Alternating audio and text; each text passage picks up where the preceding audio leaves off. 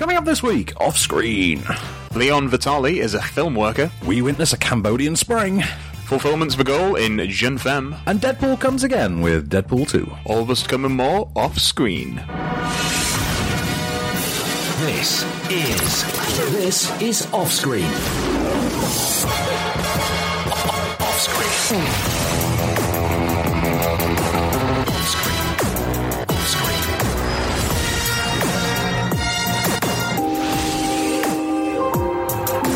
With the latest film news and reviews, this is Off Screen, the on-screen radio show. Ooh, welcome to Off Screen, I'm Van Connor. I am Case Allen. Hello, Mr. Allen. Hello. So, we've had a week We've off. been off for a bit. We've had a week off. Yeah. And did you enjoy it? Did you get to do anything? Yeah, I had some fried halloumi Yeah. Oh, well, I mean, with some that's, sweet chili sauce. that is a week well spent. I did it for a solid, how many hours a whole week is? It's not a coincidence we took a week off right when Aldi started selling the halloumi fries. That's all I'm saying. So, Have they already started? as far as I know. Oh. I think there's different varieties. Then my halloumi week so continues. That's why you tune into a film show to hear halloumi about format. our halloumi recommendations. Well, we're not talking about films yet. This is just the halloumi weeklies, This isn't is preamble. This is all halloumi preamble. This is the cheese course. Let's start like a cheese podcast called Halloumi. Ooh, that is good. Are there any podcasts dedicated to cheese? I don't know. I got a lot of There's cheese got to jokes. be. I got so many cheese jokes.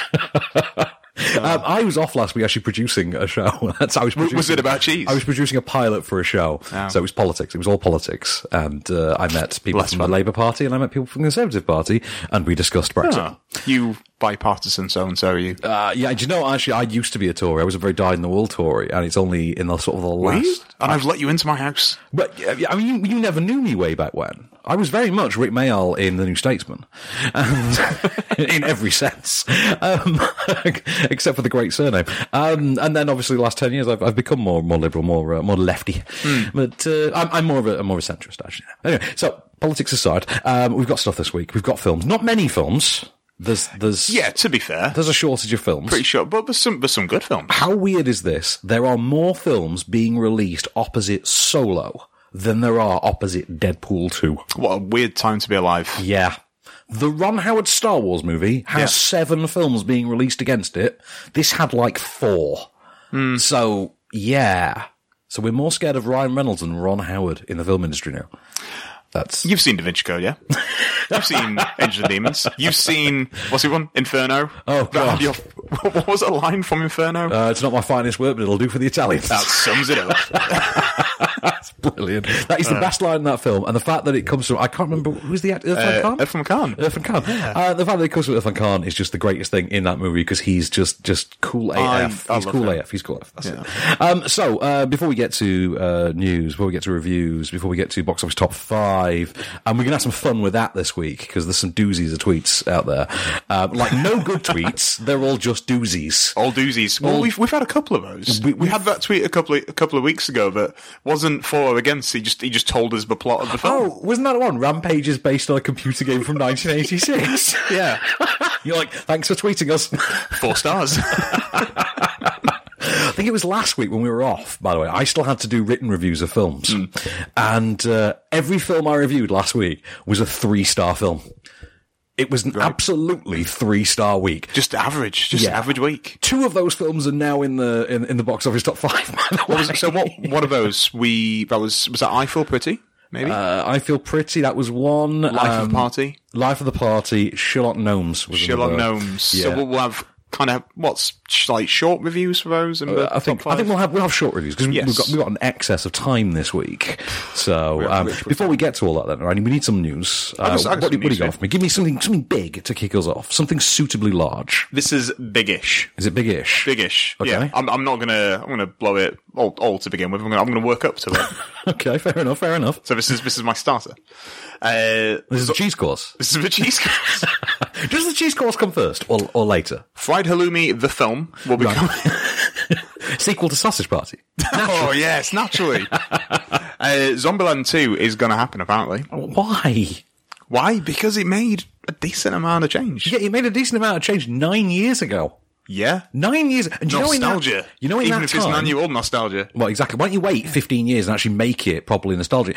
Because Jesse Eisenberg will actually be bald like Lex Luthor then. Probably. We need that curly hair. Yeah, but after Lex Luthor, I never want to see Jesse Eisenberg again. I do. Really? Yeah. Really? Yeah, because I want the sequel to Social Network when things have got even worse. When they call him before Congress? Yeah, that's what I want. They call him before the Senate hearings. Oh, you can have it like a play. Do you know, like when we did that? Oh, the Michael Sheen, Tony Blair plays kind of thing. Yes, or I was going to go with Helen Mirren. Yes, yeah. What was it called? Well, it's the Queen first. It was the Queen, then there was the one where The Audience. That's it. Yeah, but she's the Queen again, but on stage. That's the Queen 2, isn't it, really? But Queen Harder. Yeah, Queen 2, Queen Hard. I absolutely love that. I think 2 Queen, 2 Royal, something like that. I don't know. Maybe something like that. Yeah. Oh, it's the Royal Wedding. Have you heard about that? People are getting married. Have I heard about the Royal Wedding? Do you know how I've heard about the Royal Wedding? Because on Monday afternoon, or actually it might be yesterday afternoon, I received a push notification to my beloved trusty smartwatch, and I'm not name branding. They don't sponsor us. Of course not. It's fine. But it rhymes with Maple. It rhymes with Maple, according to The Simpsons. Anyway, and it was a push alert from BBC News telling me. Of course, it was on BBC. Yeah, from BBC News, and it was using the same system that they used to tell us about terrorist attacks, and it was telling me that Meghan Markle's dad will not be attending her wedding. And after I briefly had to pause and remember just who in the blue hell Meghan Markle was, and then I thought, shut up. Oh, you have seen Suits. and then I went, it's the Suits chick. Yeah. It's this, okay, yeah, the Suits chick's getting married, and Royal Wedding, okay, I get it. Yeah, okay, that's why you're using the terrorist alert system to tell me about her guest list. It's okay. news. Yeah. Okay, fair enough. This is worse than the time you told me about something with the cricket team. But, I am stupidly going to London this weekend, but not for that purpose. Really? Yeah. What day are you going? I'm going on Sunday. When are you going? Also Sunday. I've not booked yet. We should collaborate. We can, Yeah. let's talk about this off air. Off there. Yeah. Off there. I forgot where you've gone the podcast. Everyone can listen to our plans. And exactly. Sorry. So yeah, Sunday we'll make plans. Yes. So Zombieland 2, go on. Yes, they're looking at a 2019 release date with all of the original cast, so they've started to write it now. Okay. Is it Rhett Reese and Paul Wernick again? Yes, the guys that have brought us Deadpool and Deadpool 2. And Life. And Life. Yeah. Let's never forget that exists. Yeah, when you want to watch Alien, but not when you want to watch Alien, but you think I'd rather have the GoBots version. Exactly. You go with Life. Yeah. Yeah. Maybe Ryan Reynolds will turn up in Zombieland 2 because they're pretty big fans. I have issues with this. First of all, I don't think it'll ever happen. Secondly, good luck getting Oscar winner. Yeah, good luck getting Oscar winner Emma Stone back, and Oscar nominee Woody Harrelson back. Whoa! 3 times Oscar nominee. Woody times Oscar nominee Woody Harrelson. Do you know what? That entire main cast will be nominated for an Oscar. What, including the Little Miss Sunshine girl? Nominated for Little Miss Sunshine. What's her name again? I forget. Abigail Breslin. I always want to say Abigail Spencer. That's completely different. Abigail Spencer is the lead from Timeless. Yes. Yeah. And Suits. And she's in Suits. Yes. Is she going to the wedding? Is she going to the royal wedding? Well, all I know is Gabriel Macht is not going, so that means the coolest person who could be going isn't going. Boom. Is he going to be in whatever film we'll talk about? Zombieland 2. Anyway, we've been off for a week. We have. We've gone off a reservation. Give me a review. I'll give you a review. Podcast. By the way, plug first. Extended edition, more rambling from us. Moment of Cage, lots of fun. iTunes, Deezer, Acast. Tune in, pick your podcast platform preference. All on there. More stuff, more fun, more Cage. Anyway, so that sort of phoned in, didn't it? Yeah. So, A Cambodian Spring, which I cannot phone in because it's a very moving and emotional documentary. I wasn't in the room, but I'm told it reduced one of my favourite critics to absolute tears. This is a documentary, apparently a 9-year-long labour of love. This has filmed, there's 6 years worth of filming in this, from writer-director Christopher Kelly. This is the story of what has led to, effectively, the Cambodian Spring. This is the idea of the democratically elected government that's been running Cambodia for the last decade or so, having basically decided to portion off land and sell it to, corporations and developers and things like that, and taking it away from the people whose land it rightfully is. And we follow those people. We follow 3 distinct people, but we we focus on, I'm trying to remember his name. His name is, I think, the Venerable Tep Varney. I think Tep Varney. He is a monk. And he is governed by two forces. He is governed by the outside world, by the Cambodian, police and Cambodian law, but he's also governed by his own religious law. His religious law prohibits him from getting involved in the affairs of those who are protesting to save their home. Okay. And he can't stand idly by and watch this happen. He keeps trying to find a loophole and a way that he can insert himself, knowing full well that any wrong step can see him expelled from the order that he's devoted his life to. And yeah, it's absolutely harrowing. There are scenes in this in which you are watching scores of people, crowds of people, made to stand there in tears, jaws on the floor as their homes and lives are just knocked to the ground by enormous bulldozers whilst armed police point machine guns at them. It's devastating. It's a very hard watch. There are times in which you get angry, and there are times you just feel emotionally devastated. There are times you feel righteous indignation, and it runs you through the full gamut.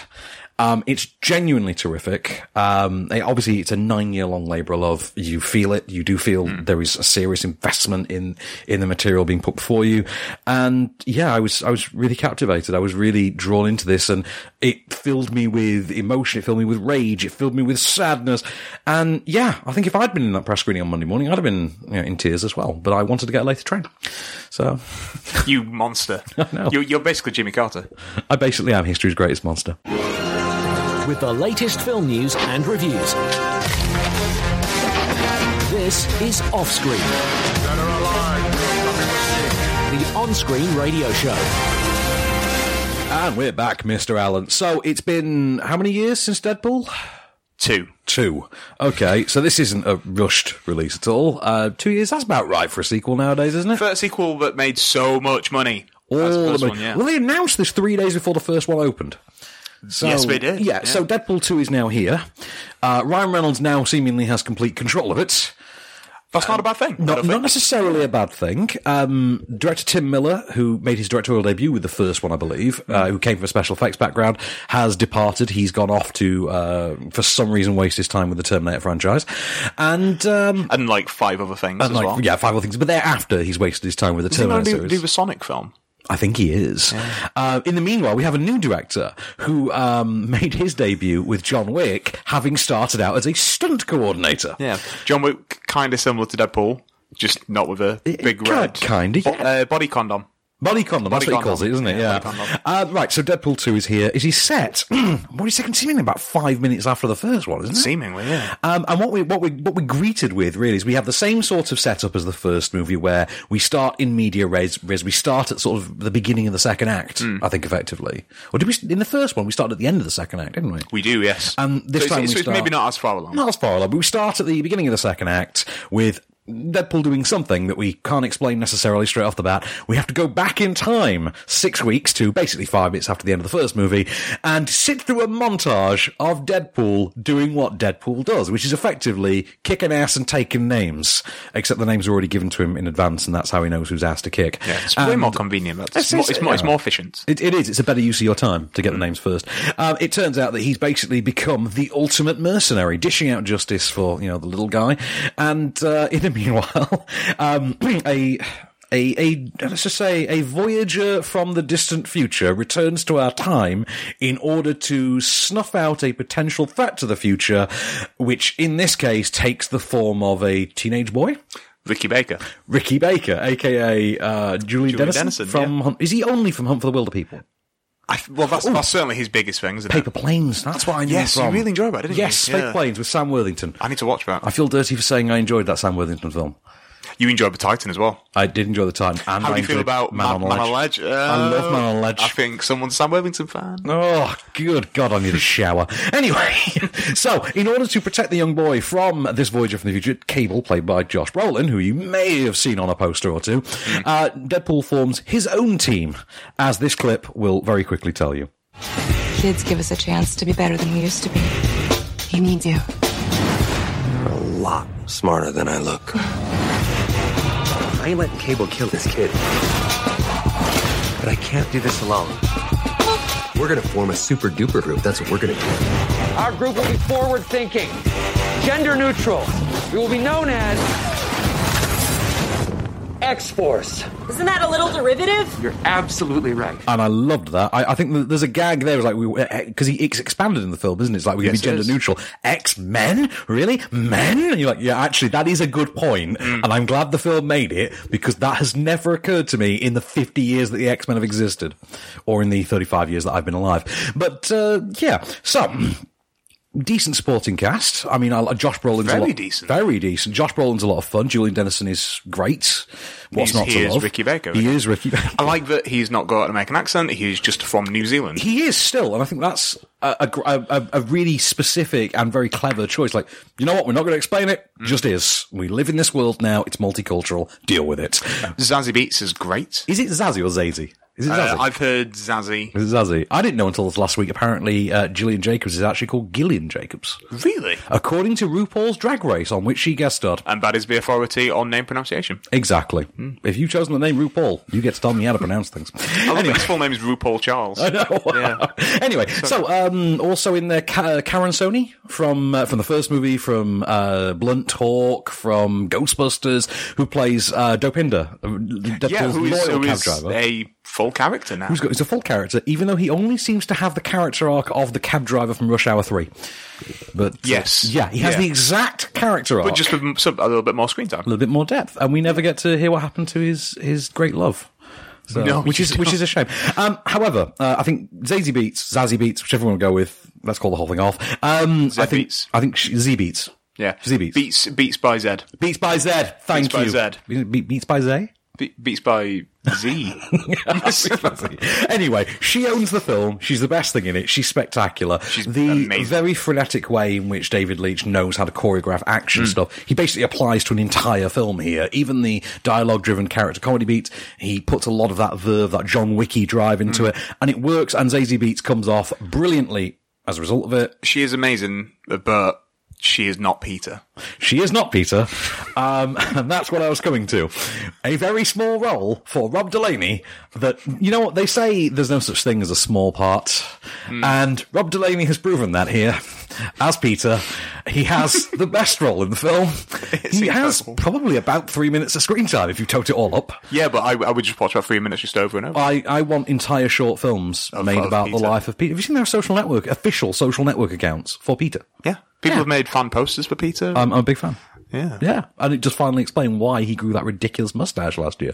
Anyway. True, yeah. Because he had a big, glorious beard. He did. I did wonder. I really did wonder. Anyway, Ryan Reynolds, as fun as he's ever going to be. If I have issues with this film, and I do, I think it is in the writing. I think it's in what I would describe as a John Wick 2 / Austin Powers 2 effect.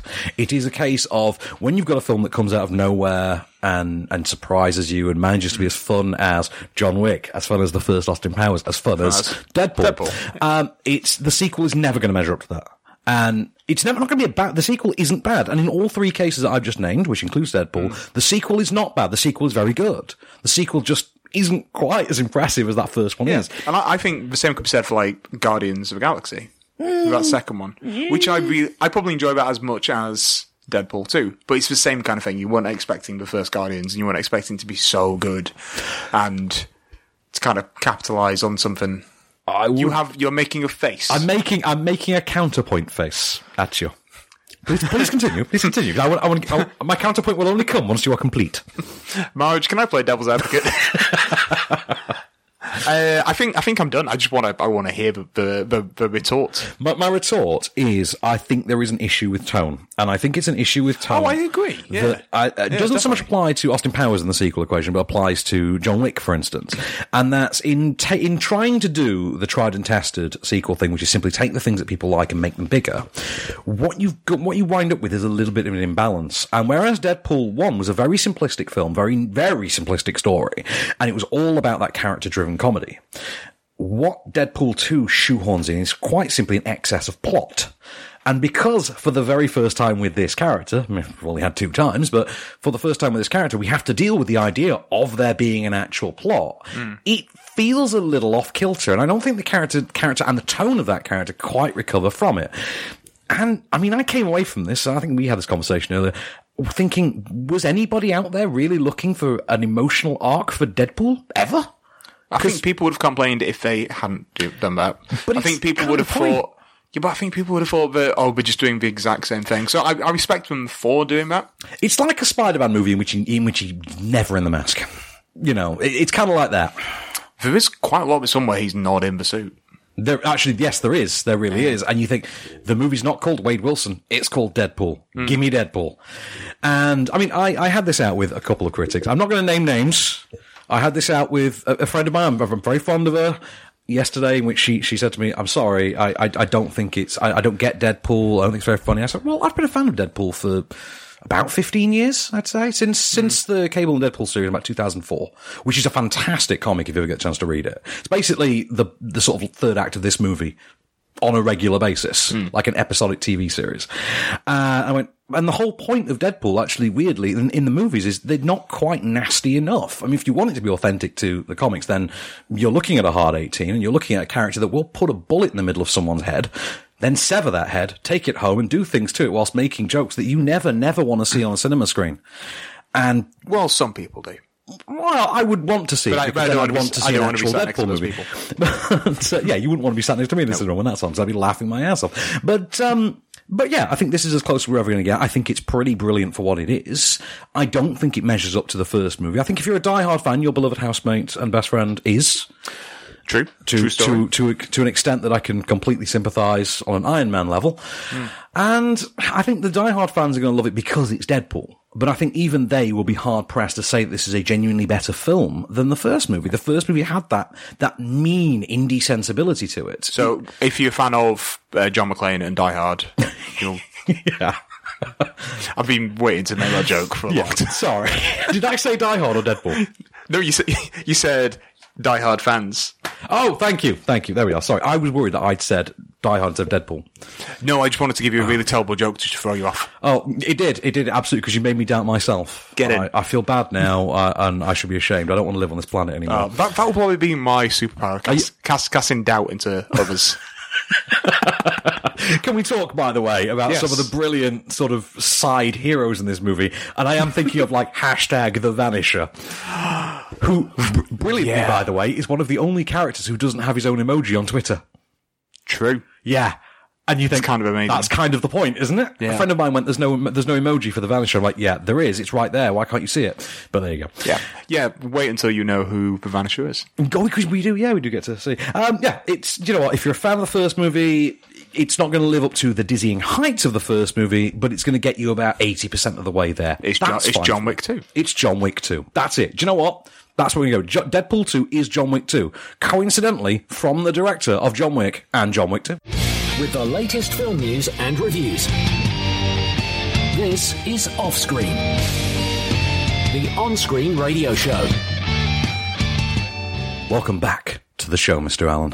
So, top 5, you want to get on that? Do you remember the time when we used to do the top 10?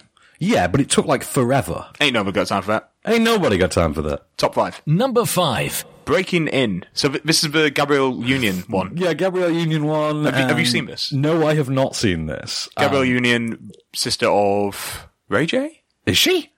I don't know. Am I getting that completely wrong? I have no idea. All I know is that her Bad Boys spin-off series didn't get picked up, so... Oh, yeah, that was going to be... Yeah, it was going to be her and Jessica Alba. It's going to be like Bad Girls. They didn't think of it at time. Oh, it's LA's Finest. That was it. They were going to call it LA's Finest. Surely you just call it Bad Girls. You would call it Bad Girls, wouldn't you? Or did they get sued by ITV? Well, no, because in terms of TV, you can name a series the same as another series all the time. I'm going to have a TV show and call it The Bill. That's what I'm going Why not? They released Come at me, ITV. They released a film called Bill. Why not? yeah, but it's not The Bill. hey, that movie is The Bill. All right? It's the Bill of my heart. I will defend horrible histories until the day I die. Bill is great, actually. Bill's great. Did you watch it? It was on Christmas, wasn't it? It's amazing, it was on Boxing Day? Don't watch Breaking In. Yeah, don't watch Breaking In. Just go onto the iPlayer, where Bill will perennially exist forever. Yeah. It's a great movie. So, I haven't seen Breaking In. It looks like the kind of 90s home invasion thrill that I kind of enjoy. Generally speaking, I don't see why not. It's a smart home, isn't it? It's like... Yeah. It's a 90s suburban thriller with a smart home. I mean, I'm sold. And also, I quite like Gabrielle Union. As do I. Yeah. Yeah. Was she in... I want to say 10 Things I Hate About You. Was she in... Oh, possibly. I think she came out with my favourite line of dialogue in that film. Which is? Which I use in a lot of reviews to this day. Which is, I know you can be overwhelmed and you can be underwhelmed, but can you ever just be whelmed? Yeah. Yeah, but Yeah, and you've heard me use that 1,000 times. Has anyone on Twitter, however, seen this movie? Because maybe they can step in for us. Maybe they can give us their expert opinions, having experienced it firsthand.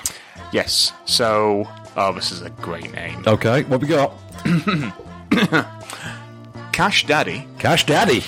Cash Daddy says, so I watched #Breaking In last night, and I have to say I'm shocked at how poorly written and rushed that movie was. ... Cash Daddy has spoken. Number 4. Life of a Party. Which I enjoyed very much, actually. I had a good time with it. I seem to enjoy with Melissa McCarthy, Ben Falcone. Ben Falcone, yeah. Falcone? Falcone, because I don't think he's part of the New Jersey mob. So, Falcone is a Batman villain, isn't he? Exactly, yeah. Tom Wilkinson, isn't it? Carmine. Yes. Carmine Falcone is Tom Wilkinson. Let's sack this off. Let's go watch Batman Begins. Yeah, sack this off. But have you not seen this one? Did you watch it? I've not had the pleasure. I'm maybe going to see it next week, because I quite like those films they do. I don't think you'll be disappointed. Yeah. I mean, it pretty much is what you think it is. It's the exact comedy and it's the exact sort of 6.5 to 7 out of 10 comedy that you think it is. I mean, I've heard that Gillian Jacobs is in it. Gillian Jacobs is in it. Also, there's an appearance by what's her name? What's the mum from Modern Family's name? Julie Bowen. Julie Bowen's in there and is the recipient of a scene with Melissa McCarthy and Maya Rudolph that absolutely owns this movie. It is such a great scene, such a brilliant sort of late second act scene that when the third act then kind of disappoints, you don't care because that scene was so good. That's it. I mean, the biggest issue with it is it has very little to say. It purports, like, it puts its foot forward as if it does, but then really doesn't deliver on anything. There's no overarching point to it. It is just, mum goes to college, the end. You know, that's it. What more do you need? It's Melissa McCarthy. She can make that work. Has someone tweeted about it? At Tor Hart says, just saw #Life of a Party with my dad, and in the scene where My Rudolph screams out of the window at Xtina, I'm assuming Christina Aguilera. Oh, yes, Christina Aguilera is in there. She's like the Mike Tyson of this movie. To go the hangout. Spoiler for everyone, but can you even spoil a film like this? No, actually, Christina Aguilera, they pretty much advertise up front on the opening credits that Christina Aguilera is part of it, yeah. Oh, no way. And I think they even go so far as to say Christina Aguilera as herself. So, yeah. Yeah, I know. Take that, Britney Spears. I know, ain't Britney in no SNL spin-off movies. Anyway, back to the tweet. Okay, cool. Where Maya Rudolph screams out window at Xtina. My dad started laughing so hard he was crying in the theatre. I have never seen my father cry in the theatre before. Well, I have, and that was the last time I ever saw my dad. Wow. Number 3. I Feel Pretty. I'm glad you do. I feel pretty and gay. So, I Feel Pretty is the latest Amy Schumer. It's like the third one of these Amy Schumer sort of headlining movies. Trainwrecked. Snatched, and then this. And this I've seen Trainwrecked. I enjoyed it, and I'll stop there. Yeah, don't watch Snatched. I mean, aside from Ike Barinholtz's character, there's nothing to shout home about. He needs like a proper starring vehicle. He really does. Well, he's got his own film to do, so I'm sure he'll give himself a decent role in it. What's that called? The Contract, or something? The Pledge, or the Oath? It's the Oath, isn't it? The Oath. That's out. Is it Thanksgiving? I think. I'll have a look. Anyway, this one is Shallow Hal for women. The only thing is, Shallow Hal had a point, had something to say, had a meaning, had a message. This doesn't. If it does, it kind of gets lost amidst Amy Schumer's gurning, for lack of a better term. And I just couldn't get on board with this. I kept thinking, is it going somewhere? Is it going to mean something? And really, once you get past the inevitable, it's not what's on the outside, it's what's on the inside thing that counts.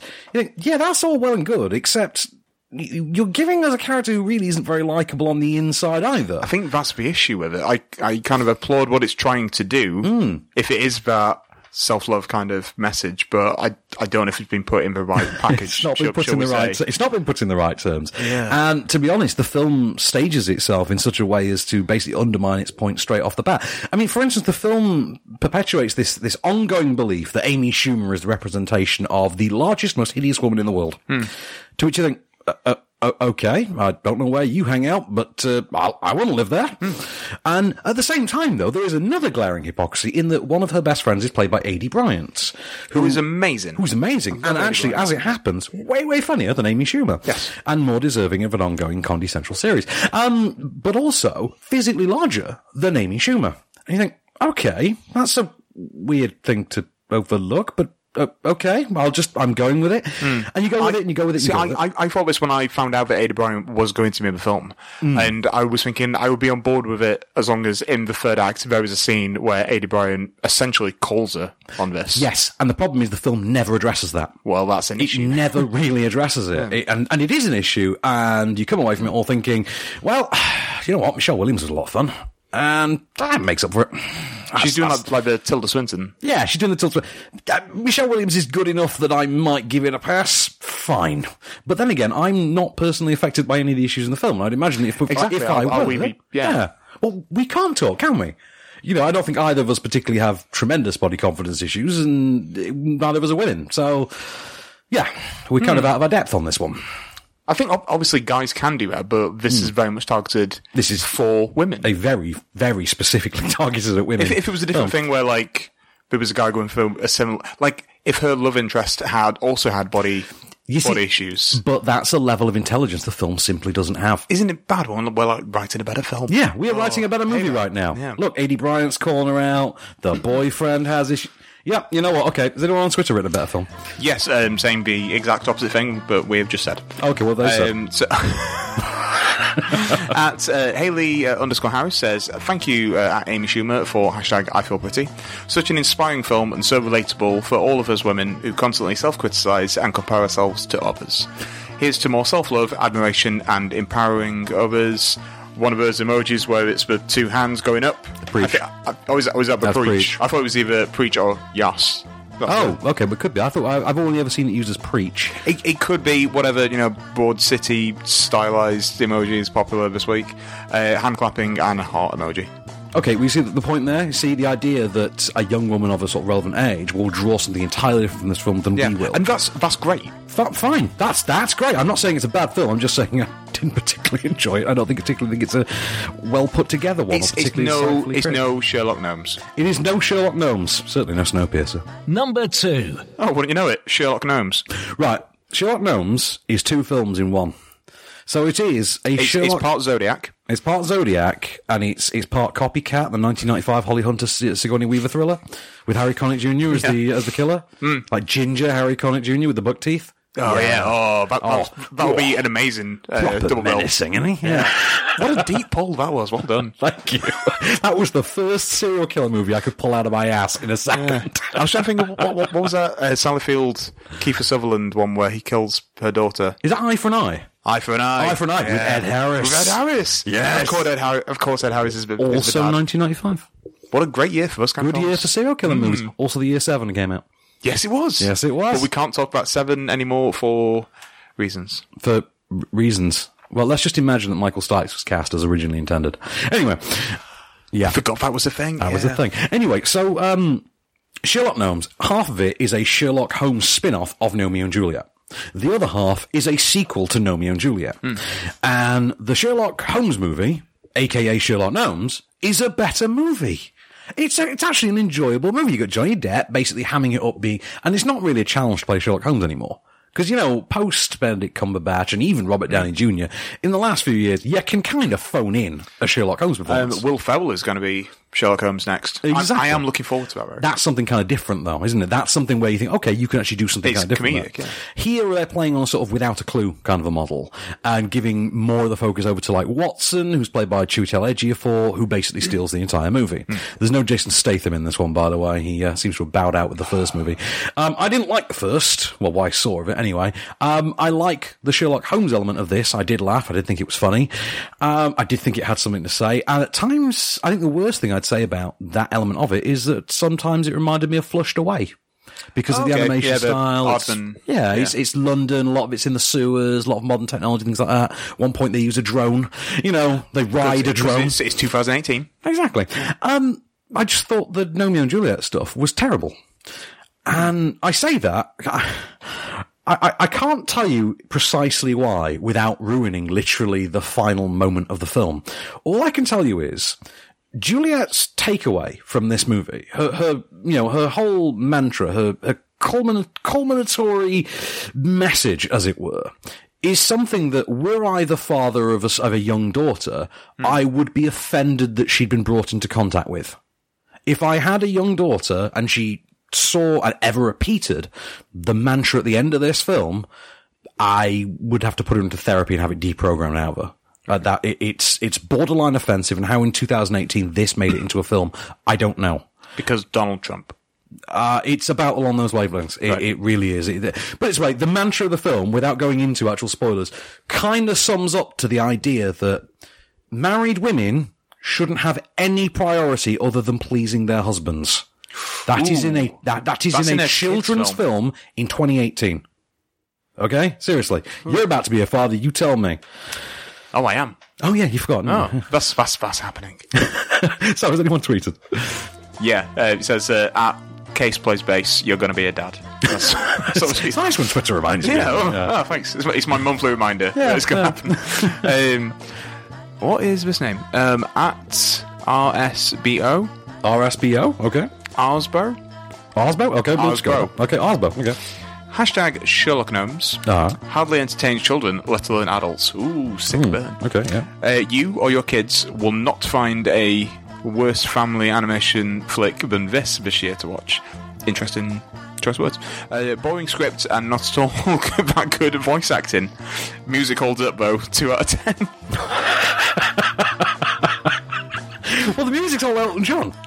Yeah, it's all Elton John. I don't know why. So clearly just a massive fan of Elton John. Massive fan of Elton John, not really a fan of this. I think he's wrong. I think half of it sucks and the other half's pretty good. Well, I don't know if Arsbo is a male or female or unisex name, so we can't tell. I just assumed by the ridiculous name male. Because I generally assume women have better taste in usernames, but... Hashtag 2018, hashtag feminism. Exactly. On to the next one. Number 1.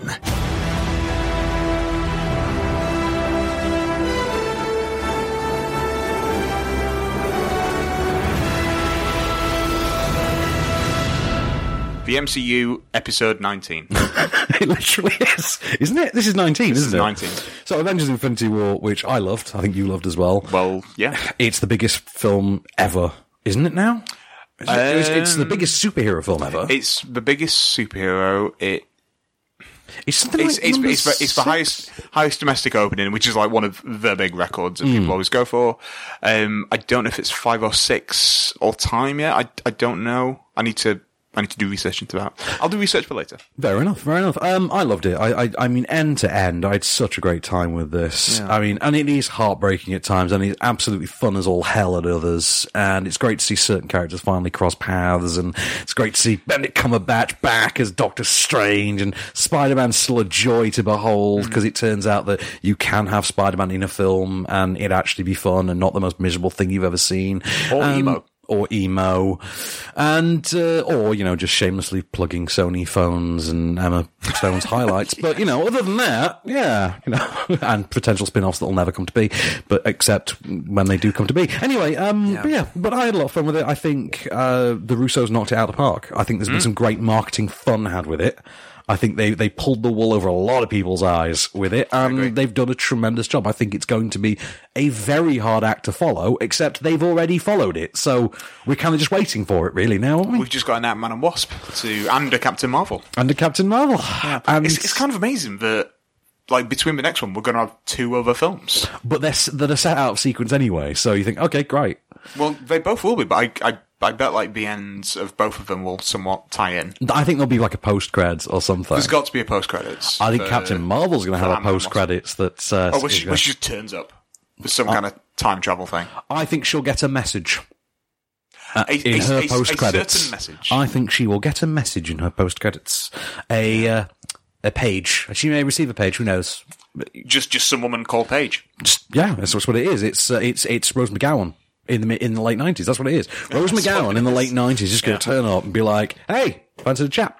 Rose McGowan in the late 90s being like, oh, look at this amazing film career that I've got. I really hope that it doesn't get taken away. Hang on. She didn't play Paige until 2001, because Charmed started in 1998. There you go. We are falling down a rabbit hole here. Really? I was just going to say Paige from WWE. That's the only. Oh, no. That's the first Paige I think of. She played Paige in Charmed. Wow. Yeah. Do you want me to read a tweet, then we can move on? Yes, please. Please, get me out of this misery. At Real Mega Wolf.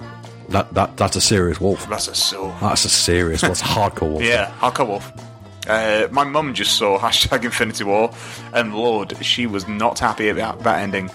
Literally almost went into tears. But she did enjoy the movie. I couldn't even get my mum to see it. With the latest film news and reviews. This is Offscreen, the on-screen radio show. Come with me if you want to live. And we're back, Mr. Allen. So, 2 last reviews to see us through the week then. All right. Okay, let's talk about Jeune Femme, first of all. Say it again, but say it Sexy? more French. More French. Jeune Femme. Oh. Did you enjoy that? I did. It was like Vincent Cassel was in the room. Oh, Vinny Cassel. Right, okay, so do you remember a film about 6 months or so ago called Thelma? Yes, I do. No, not Thelma, Daphne. Daphne. We had 2 films. Yes, Daphne, I do. Daphne, I'm thinking of. Thelma was the sort of horror-ish one. Had the horror thing. This is a lot like Daphne. This is about a girl in her early 30s, played by Letitia Deutsch, and she plays Paula. She's a sort of aimless young woman.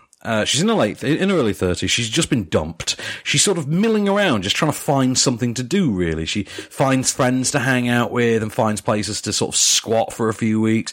And she's basically generally aimless. And that's the movie. That really is it. It's kind of like that. It's kind of like Daphne if you removed the shop robbery element from it. But the whole thing in this case is the idea that she's doing this in the big city in Paris, and if I can do it here, I can do it anywhere, kind of thing. Great performance from Letitia Deutsch. Solid direction from Lenore Sorel. I really went for it. I thought it had some fun. I thought it had some charm. I thought it knew when to go dark. It knew when to go for that grim mumblecore, the all is lost moment kind of a thing. You know, the all is lost moment from American Dad? The all is lost moment. It knows when to do that. It does it a lot. But I did really enjoy it. I thought it had insight into a character who wasn't conventionally likable. She is quite an unlikable character, but the way that she's played, the way that she's portrayed, they do give her depth that you can kind of step back and go, yeah, we all have that kind of friend. If you don't, it's you. But, like I don't, it's me. That's how it works. And it's very much that kind of a character. And it makes the film wholeheartedly. I had a lot of fun with it. Great performance, as I say, from Tish Deutsch. Suleiman Seynaday. Nice. Also excellent in there as her only sort of, I would say, actual friend. He's sort of a colleague, security guard in the shop in which she works, and they have quite a charming friendship. It's quite heartwarming. But yeah, I really liked it. It's worth checking out. If you do get the chance to check it out, do. It was also surprisingly short. It was a nice tidy 97. Ooh. Apparently big at Cannes last year. But, Cannes, I think. Cannes. Cannes. I thought it was Cannies. Not Cannies. No, that's the award. I've been saying Cannies for years. That's the award show we have afterwards. Oh, okay. You have cans and then... So you have cans and Cannies. And then the Cannies. Oh, okay, right. Okay, as long as I know. I'm sorry. I apologise. My favourite fact about Cannes, do you know they have the big award which is called the Palme d'Or? Yeah. The year when The Artist was there, they gave a special award to the artist called the Palm Dog, because there was a little dog in The Artist. My favourite ever Cannes story is the reason Mark Kermode will never go back to Cannes. What is this? Apparently he lost his rag the first time he ever went, and it's in his book. And he still references it all the time, because his wife went to Cannes this year, his partner went to Cannes, and he made quite a big song and dance about the fact that he wasn't going. And apparently stood up in the middle of, I think it was The Idiots, and screamed out, "Il est mad!" and then left the room. And do you know what? Having seen The Idiots, yeah, I would. Fair. I would too. Yeah. So it's like him, Lars von Trier, persona non grata. Exactly. Yeah, except Lars is allowed back now for some reason. Interesting. Yeah, weird that one. And his new film seems to be very divisive. I've not seen much. Well, I've not seen the trailer. It'd be weird if he released a film but wasn't divisive. Well, apparently it's deranged. It's one with Matt Dillon, isn't it? Yes, it is. Because I was surprised by that. the house that Jack built? Yes, I think it is, yeah. We should watch the trailer later. I've not seen the trailer we yet. should. Speaking of trailers, how good is Bohemian Rhapsody? Like, that looks so great. Very good. I saw that teaser and I was like, I don't know. And then I saw the main teaser. Mm-hmm. I want to address a controversy about that with you in the podcast extras, by the way. Okay. There is a controversy about that trailer. There's not a great deal of news, so let's just do some trailer talk. There's been some bloody amazing trailers like the last couple of days. Okay, so final review then. I want to talk about Film Worker. This one, do you know you would have loved this? I think I'll see if I can find you, if the link is still around. I'll see if I can find it for you. This is the story of Leon Vitali, who was an actor in Barry Lyndon. Oh, right. So, Stanley Kubrick's iconic period piece, as it were. In fact, there's a picture of him right here. I'm pulling the IMDb page. That is Leon Vitali. Handsome man. After Barry Lyndon, over the course of filming Barry Lyndon, he formed a friendship with Stanley Kubrick to the extent that they became effectively partners. Kubrick would make the films. Vitali would become, as Matthew Modine tells us at one point, basically became his Igor. That's how Matthew Modine tells us. During the production of Full Metal Jacket, he basically thought of Leon Vitali as sort of his Igor figure. Do you know what's weird? There was something of a resemblance between him and Tom Waits in Bram Stoker's Dracula, weirdly. Yes, there is. Just look at that. Yeah, there really is. He has that exact look, doesn't he? I've got a clip. This will set up nicely for you. I was doing theatre, television, prestige, costume dramas, BBC, one-off plays, cop dramas, sitcoms. I shocked you, didn't I? A phone call came through, and my agent told me, "You've got the role in Stanley Kubrick's picture." Can you imagine? Can you imagine? I almost passed out. Leon was a spirit, the apprentice that all of a sudden one day became the master with all the answers. There you go, listen to Stanley. Look scared, look back, left Danny, turn right. Look around now, hesitate. He was my acting coach. Come and play with us, Danny. It wasn't even in the script that they were twins. I was just looking for someone who was good. And he looked at it and he just said, well, there's no question, is there? This is a story I didn't know about, and it's a story that's continuing now. Because they've picked the perfect week to release this. Because obviously this week sees the 4K restoration of 2001 in cinemas on limited release. Is it this week? Last week, maybe? What you've got to say, this is put together by Tony Ziera. Over the course of 90 minutes, what we get is a look at the world of Stanley Kubrick from the person who was basically stood next to him the entire time. And he's not afraid to tell you exactly how difficult Kubrick was. It's kind of known how difficult Kubrick was. It's less known, for instance, that Vitali stepped in to more or less complete Eyes Wide Shut, that Vitali has been basically driving the legacy of Kubrick in all the years. It's been about 2 decades now, hasn't it? So what, since he died? Since, yes. Almost. He died during Eyes Wide Shut was 98, wasn't it? 98, 99? Was he just after Eyes Wide Shut? Because he was in pre-production on AI. I don't think he'd completed Eyes Wide Shut fully, though. I don't know. If I'm according to the film, he hadn't. Anyway, I can just go on Wikipedia right now. You can. So, I will do that. Talking heads on this one. You prepare to have your mind blown. David Byrne. So, first and foremost, Danny Lloyd. I've just knocked the iPad over. I apologise. So, Danny Lloyd. Take that, Apple. Yep, take that, Apple. There we are. So, actually, Danny Lloyd from The Shining played Danny. He's in there. Ryan O'Neal from Barry Lyndon, obviously. Matthew Modine, Full Metal Jacket. Stellan Skarsgård turns up. No way. Yeah. Stellan Skateboard. And in a moment that I wasn't prepared for, and it absolutely broke my heart, R. Lee Ermey turns up. Oh, no. Oh, I know. Because he died so recently as well. Yeah, it was like a couple of weeks ago. And yes, they play the iconic clip. Yes, I need to watch that film again. I love that film. I love Full Metal Jacket so much. Pernilla August, Lisa Leone, Chris Jenkins. Just, there's such a great, and there's also a look at a side of the film business that you don't really get to see very often, which is the distribution end. The end that you and I have dealt with, dealing with press agents and things like that, and going to, for instance, Dean Street and things like that. And it looks into like Warner Brothers Home End and things like that. And you look at the relationship between Kubrick and how he didn't respond well to early releases of his films, and he wasn't a big fan of this and that. And it's a really interesting story. If you've ever been fascinated by Kubrick, if you've, been the film student who did the thing we all do, which is I'm going to sit and I'm going to watch The Shining, I'm going to pick it apart frame by frame, because we all tried to do it at uni.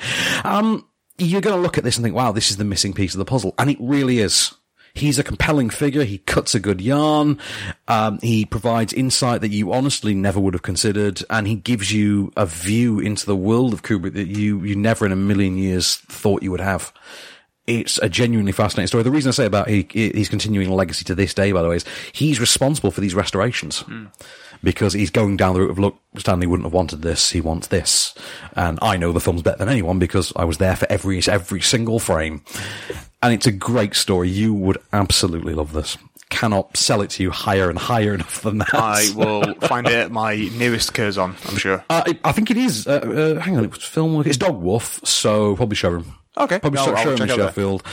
Maybe Curzon, but yeah. So film worker, absolutely loved it. Big fan.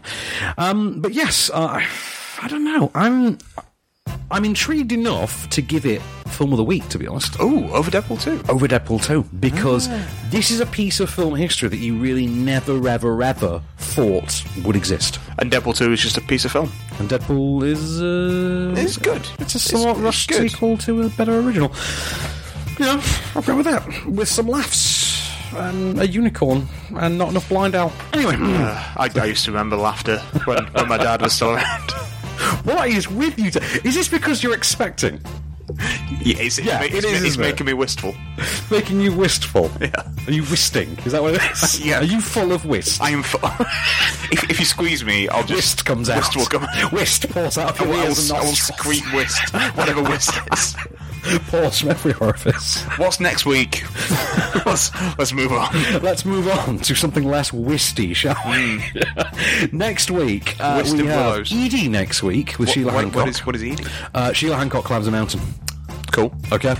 We've got Show Dogs. Can't wait. Cannot wait. I'm going to let you know something. Yeah. That's what I've been embargoed on for the last month. Is it? It is. Oh, I'm excited. I've been embargoed on it for about a month. We've got the animated film The Breadwinner. That's next week as well. Oh, finally. The Little Vampire, which is animated film. We've got the documentary This is Congo. We've got the documentary Zama. We've got the documentary The Rape of Reki Taylor. You'd hope that's a documentary because it'd be a terrible title for a rom-com. And Solo, a Star Wars story, is next week. So, yeah. I mean, how are we feeling? I'd have preferred Lando a Star Wars story. If you stick around for Podcast Extras, we might have some news about that. What? This is Coruscant. a shirtless Donald Glover. This is Coruscant.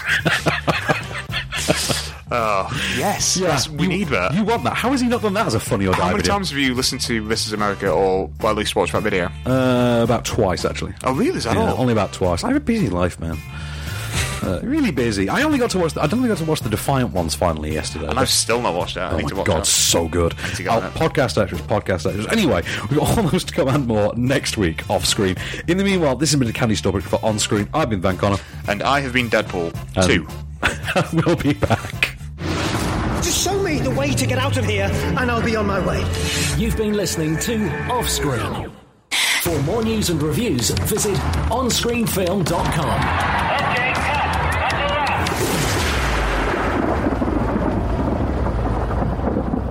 News. This is the news. We have no news. Really? Seriously, there's very little. There's very, very little. I'll talk about something that you kind of alluded to when you didn't even mean to. Yeah, you're going to tell me something about This is America or Donald Glover? This is a Lando movie. Oh. Are we getting a Lando movie? Yes. Excellent. Kathleen Kennedy has said that Lando movie is next. Oh, fantastic. Which... Okay. Of course it is. Yeah. Well, let's talk about Margot Kidder died this last week. Yes, she was that's probably one of the biggest pieces of news. Yeah, very sad. That broke my heart. My wife didn't know who she was. Oh, no. And when I said Lois Lane, and she was like, no, that's Terry Hatcher case. Because Cassie attests that the most famous Superman is Dean Cain. No, the best Superman is Dean Cain, but... I'm kidding, no. But the second best Superman is Dean Cain. Yeah. He is TV Superman, and Terry Hatcher is TV's Lois Lane. TV's Dean Cain. He is TV's Dean Cain. Like, you have TV's Kevin Sorbo. You don't have just Kevin Sorbo. Exactly, yeah. This is not really in our wheelhouse, but I feel like we have to talk about it anyway. So, Agents of S.H.I.E.L.D. Oh, should we let's do some news about TV. Well, been big. There has been big. Yeah, but what's the S.H.I.E.L.D. news? I have to talk about S.H.I.E.L.D. because it does tie into the films. Oh, okay. Right. So, there's always been this love-hate relationship between Marvel TV and Marvel Films. I'm aware. Now, it's a very one-sided hate. Marvel TV loves Marvel Films. Marvel Films does not love Marvel TV. No. It's one way street. So, recently, Agents of S.H.I.E.L.D. had its 100th episode, and then its sort of final story arc. And that's sort of taken place about the last 8 episodes. It's recently been revealed that the storyline that's going on is happening simultaneously with the events of Infinity War. And that the arrival of Thanos is what's kicked off these events. So, an entire year's worth of Marvel television has actually been because of Thanos. So, this creates a bit of a problem, of course. Spoiler alert, given the end of Infinity War. So how do you deal with that? Because obviously this season can end, but regardless of the cliffhanger, season 6 would have to begin in a way that would have to reference the events of the next Avengers movie. You send half of the cast on holiday. That would work. Yeah. However, ABC and Marvel have come up with a new strategy. Which is? Delay it a year. Yeah. Take a year off, and we'll get a half a season in one go next summer. So next summer That's a smart move, really. Yeah, you certainly think. Because there's enough Marvel shows. It's much tighter. Oh, yeah. There's enough of them. Too many, really. We've got Cloak and Dagger starting this next week. I've not watched Runaways. I've not watched past the first episode of Runaways. I've heard pretty good things. It's got season 2 as well coming. Has it? Okay. Inhumans was... That's being cancelled. Was an abortion. What else is there? I mean, Netflix series are pretty much usually great. Yeah, and the trailer for Luke Cage season 2. Oh, can't wait. So down. I'll tell you what, we've got a trailer. What do we do? Just show someone kicking the Unbreakable dude's ass. Yeah. That's all we need. Yeah. And that's it. So we're going to get a delay for a year so that Marvel TV can show some respect to its abusive older brother. Yeah. I mean, how nice is that? Like, that love does not go both ways. Did you see about all the TV shows that were cancelled and then one was revived because the internet basically said, no, you don't do that. No. Well, for damn good reason. It was Brooklyn Nine-Nine. Nine! Nice! Toy. Yeah, you don't mess with that show. No, you do not. It's fan base. I didn't realise how kind of rabid its fan base was. Tell your sex tape. Anyway, such a good series. Terry loves yogurt.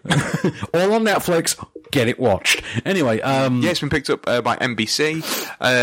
Who made it anyway? Because it's Universal actually make the show. It was Fox that were airing it, so now it's going to be Universal who make it, and effectively Universal who broadcast it as well. And they're fine with that. Yeah, they're good. I think because that news was so big, I then didn't know that Last Man on Earth had been cancelled, and the Mick, Mick, which only had one season, but had Sweet D from It's Always Sunny in Philadelphia. No, it had 2 seasons. Oh, did it? I thought it was 2. one. Right. And I think I didn't hear great things about it. I really enjoyed it, actually. Oh, did you? Once you got into the sort of nihilism of it, it was pretty good. So we got to talk about trailers as well. Let's hang on. Sigma TV.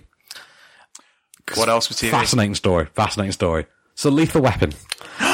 How have we not spoken about this? Oh my god, this was a doozy. So they made a Lethal Weapon TV show.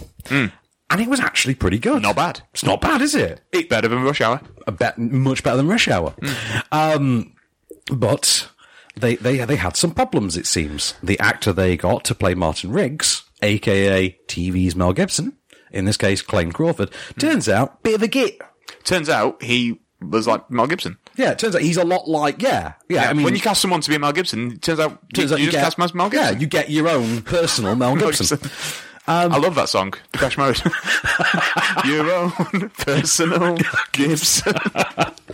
Well, they've got Sean William Scott to replace him. Yes, not as the character, because apparently the last season ended with him being shot and put in a coma. Oh, so Riggs is just going to be in a coma? Riggs is just going to be in a damn coma. And this is because Riggs is crazy. So Riggs is crazy. But they've not confirmed this yet. There is a rumor that Sean William Scott is playing Riggs's brother. That makes sense. Yeah. I mean, he's never been referenced in the series, and they actually had a specific episode that showed him as a young boy, as an only child, with a friend he saw as a brother, played by a different actor with a different name. Right. So just have him as like a cousin, or just Or just have him as a person. He doesn't need to be anyone. He could literally rock up as Sean William Scott. I'd take that. This acting thing didn't work out. I thought I'd kill people. Have it be like an It's Always Sunny crossover. Have him be Country Mac. Country Riggs. Country Riggs, yeah. Oh, he's City Riggs. I think we already had Country Riggs and City Riggs. Good God.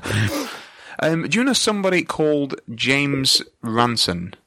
James who? James Ranson or James Ransone? Don't know. Apparently he's going to be playing the character of Eddie in It Chapter 2. No, I don't know. Have you got a picture of him there? And I'll show you the picture in just a second. Okay. So this dude was in The Wire. Oh, of course, he's in The Wire. Yeah, I do recognise him now. Go on. He's in The Wire. He's in Sinister. Do you know? Well, can you remember what Eddie looks like? He's the one that's he absolutely hates germs. Yeah. The hypochondriac one. The hypochondriac one. Yeah, the hypochondriac one. Yes, I do remember him. That's the guy that's probably going to be playing him. Oh my God, yes, I know the guy, and that is good casting. That is perfect casting. That is really... He looks like if you try to do a porn parody of Modern Family, you'd get him to play Phil Dunphy. A little bit, yeah. You really would. He would be Phil Dunphy in the porn parody. I'm trying to think of a pun. I know you are. Oh my God. Bearing in mind, you're trying to make a porn parody of a film, of a show where they're pretty much all related, so be very careful about what... Not all related. I mean, I guess if you just keep the couples, Cameron and the Dunphy's daughters aren't related, so there's that. Also, isn't Cameron gay though? Semantics. We'll work it out in post. Don't worry. Semantics. Voiceover. We can fix all that. Voiceover. Somebody get me Eric Stone Street on the phone. Voiceover can fix anything in the edit. Hey, look at Blade Runner. Exactly. Anyway, we're going to talk about some trailers. Let's do some trailers and then let's leave. Okay, Bohemian Rhapsody. What a trailer! I'm blown away by this trailer. I think I'm going to watch it again. But I loved it. Yeah, very good. Right, there is an issue going on with Bohemian Rhapsody Online. But it's not Sacha Baron Cohen. Well, there is that. That's an issue going on inside my own head, because constantly inside my mind there is a little mini-me bashing against the inside of my skull, screaming, "Why isn't it Sacha Baron Cohen?" Yeah. I don't think that's why I'm going to enjoy it that much. Yeah. Damn you, Brian May. Anyway, damn you, Roger Taylor. Because it's those two, specifically. Yeah. Anyway. And John Deacon, I don't really care, because you've probably got nothing to do with this anymore. Yeah, no one cares about anyone who isn't Roger Taylor or Brian May, so John Deacon. He's fine. He's living off his royalties. I imagine he's got a farm. Probably, yeah. That's what you do when you've been in like a successful British pop act. You go and you farm. That is what you do. The guitarist from Faith No More, after he left Faith No More, is a pumpkin farmer. That, believe it or not, is where the parody in Popstar comes from. The parody of that character. Is it actually? That is what it's meant to be. It is a riff on that. That's amazing. Because he went and became a weed farmer. Well, he became what looked like a sort of chicken farmer. Then it's revealed that he was a weed farmer. But the issue with Bohemian Rhapsody is when the trailer went online, it also went online with a new synopsis from Fox. And that synopsis refers to Freddie Mercury as battling a life-threatening illness. And so we'll show a lot of... So people have taken a little bit of an issue online with, oh my God, they're whitewashing that it was AIDS and that Freddie was gay. And he had gay sex with men. And you're like, okay, couple of points there. I just don't think that's the thing that they would say just in the premise. They wouldn't say on the premise. But there is an issue there as well. All these people kicking off, Freddie Mercury, they want to whitewash that Freddie Mercury was gay. Wait, hold the effing phone. You've just seen it. Freddie Mercury was gay? He wasn't. That's the thing. Freddie Mercury was not gay at all. Freddie Mercury was bisexual.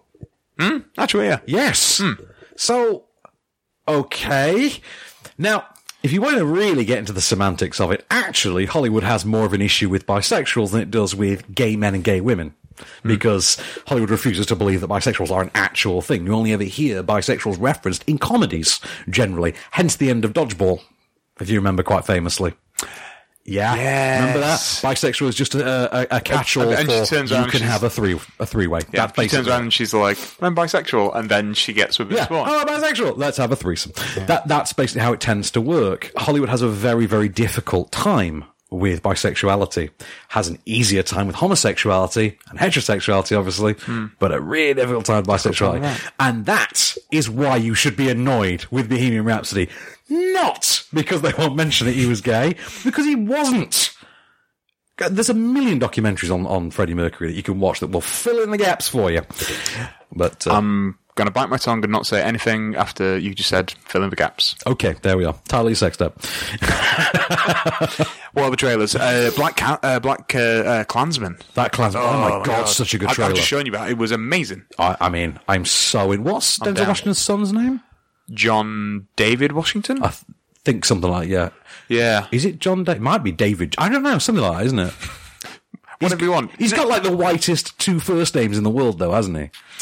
That's basically it. It's like the Wesley Snipes thing. Wesley Snipes, you think of me. What else? We watched Mile 22 as well. Yeah, and I'm excited about it now because Peterberg's Mission Impossible. It is Peterberg's Mission Impossible. Yeah. We'll talk in a second. I'm excited because it's got your boy from Parade. Iko Uwais? I've been saying Uwe. I've been saying Uwe. If you are Al Pacino, you would say Uwe. It's an action movie that features Ronda Rousey and Lauren Cohen. So, boom, take all my money right now. Yeah. But just you give me Ronda with an assault rifle, and you got me for 100 minutes. And it's got that Mark Wahlberg thing of where like he says a question and then immediately answers his own question. Yes, he does that a lot, doesn't he? Does he do that? Yeah, he does. Yeah, exactly. Yeah. And then also we watched the new Mission Impossible trailer, which is so good. Yeah, I'm intrigued by this. Christopher McQuarrie, he's all right. He knows how to point a camera. Does old Chris? Yeah, he knows how to write a script as well. Really I always saw him as being like the action equivalent of Aaron Sorkin for some reason. I think it's because at one point they look vaguely similar. I don't know. Chris McQuarrie does have a legacy that kind of would suggest as much, wouldn't it? A little bit, yeah. A little bit. I'm just looking through the news to see if there's anything. Apparently, there's been sequel talks for Willow.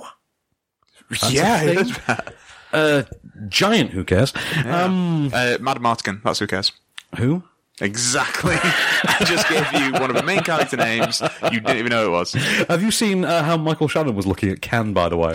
Oh, I know, it's beautiful. You tell me in his yellow Hawaiian shirt and blue tinted transparent framed glasses that he isn't the coolest man alive. He was on Jimmy Fallon talking about playing a James Bond villain because there's loads of rumours because he looks like this currently that he's going to be the next Bond villain. Oh, man, should we end on some news about Jordan Peele?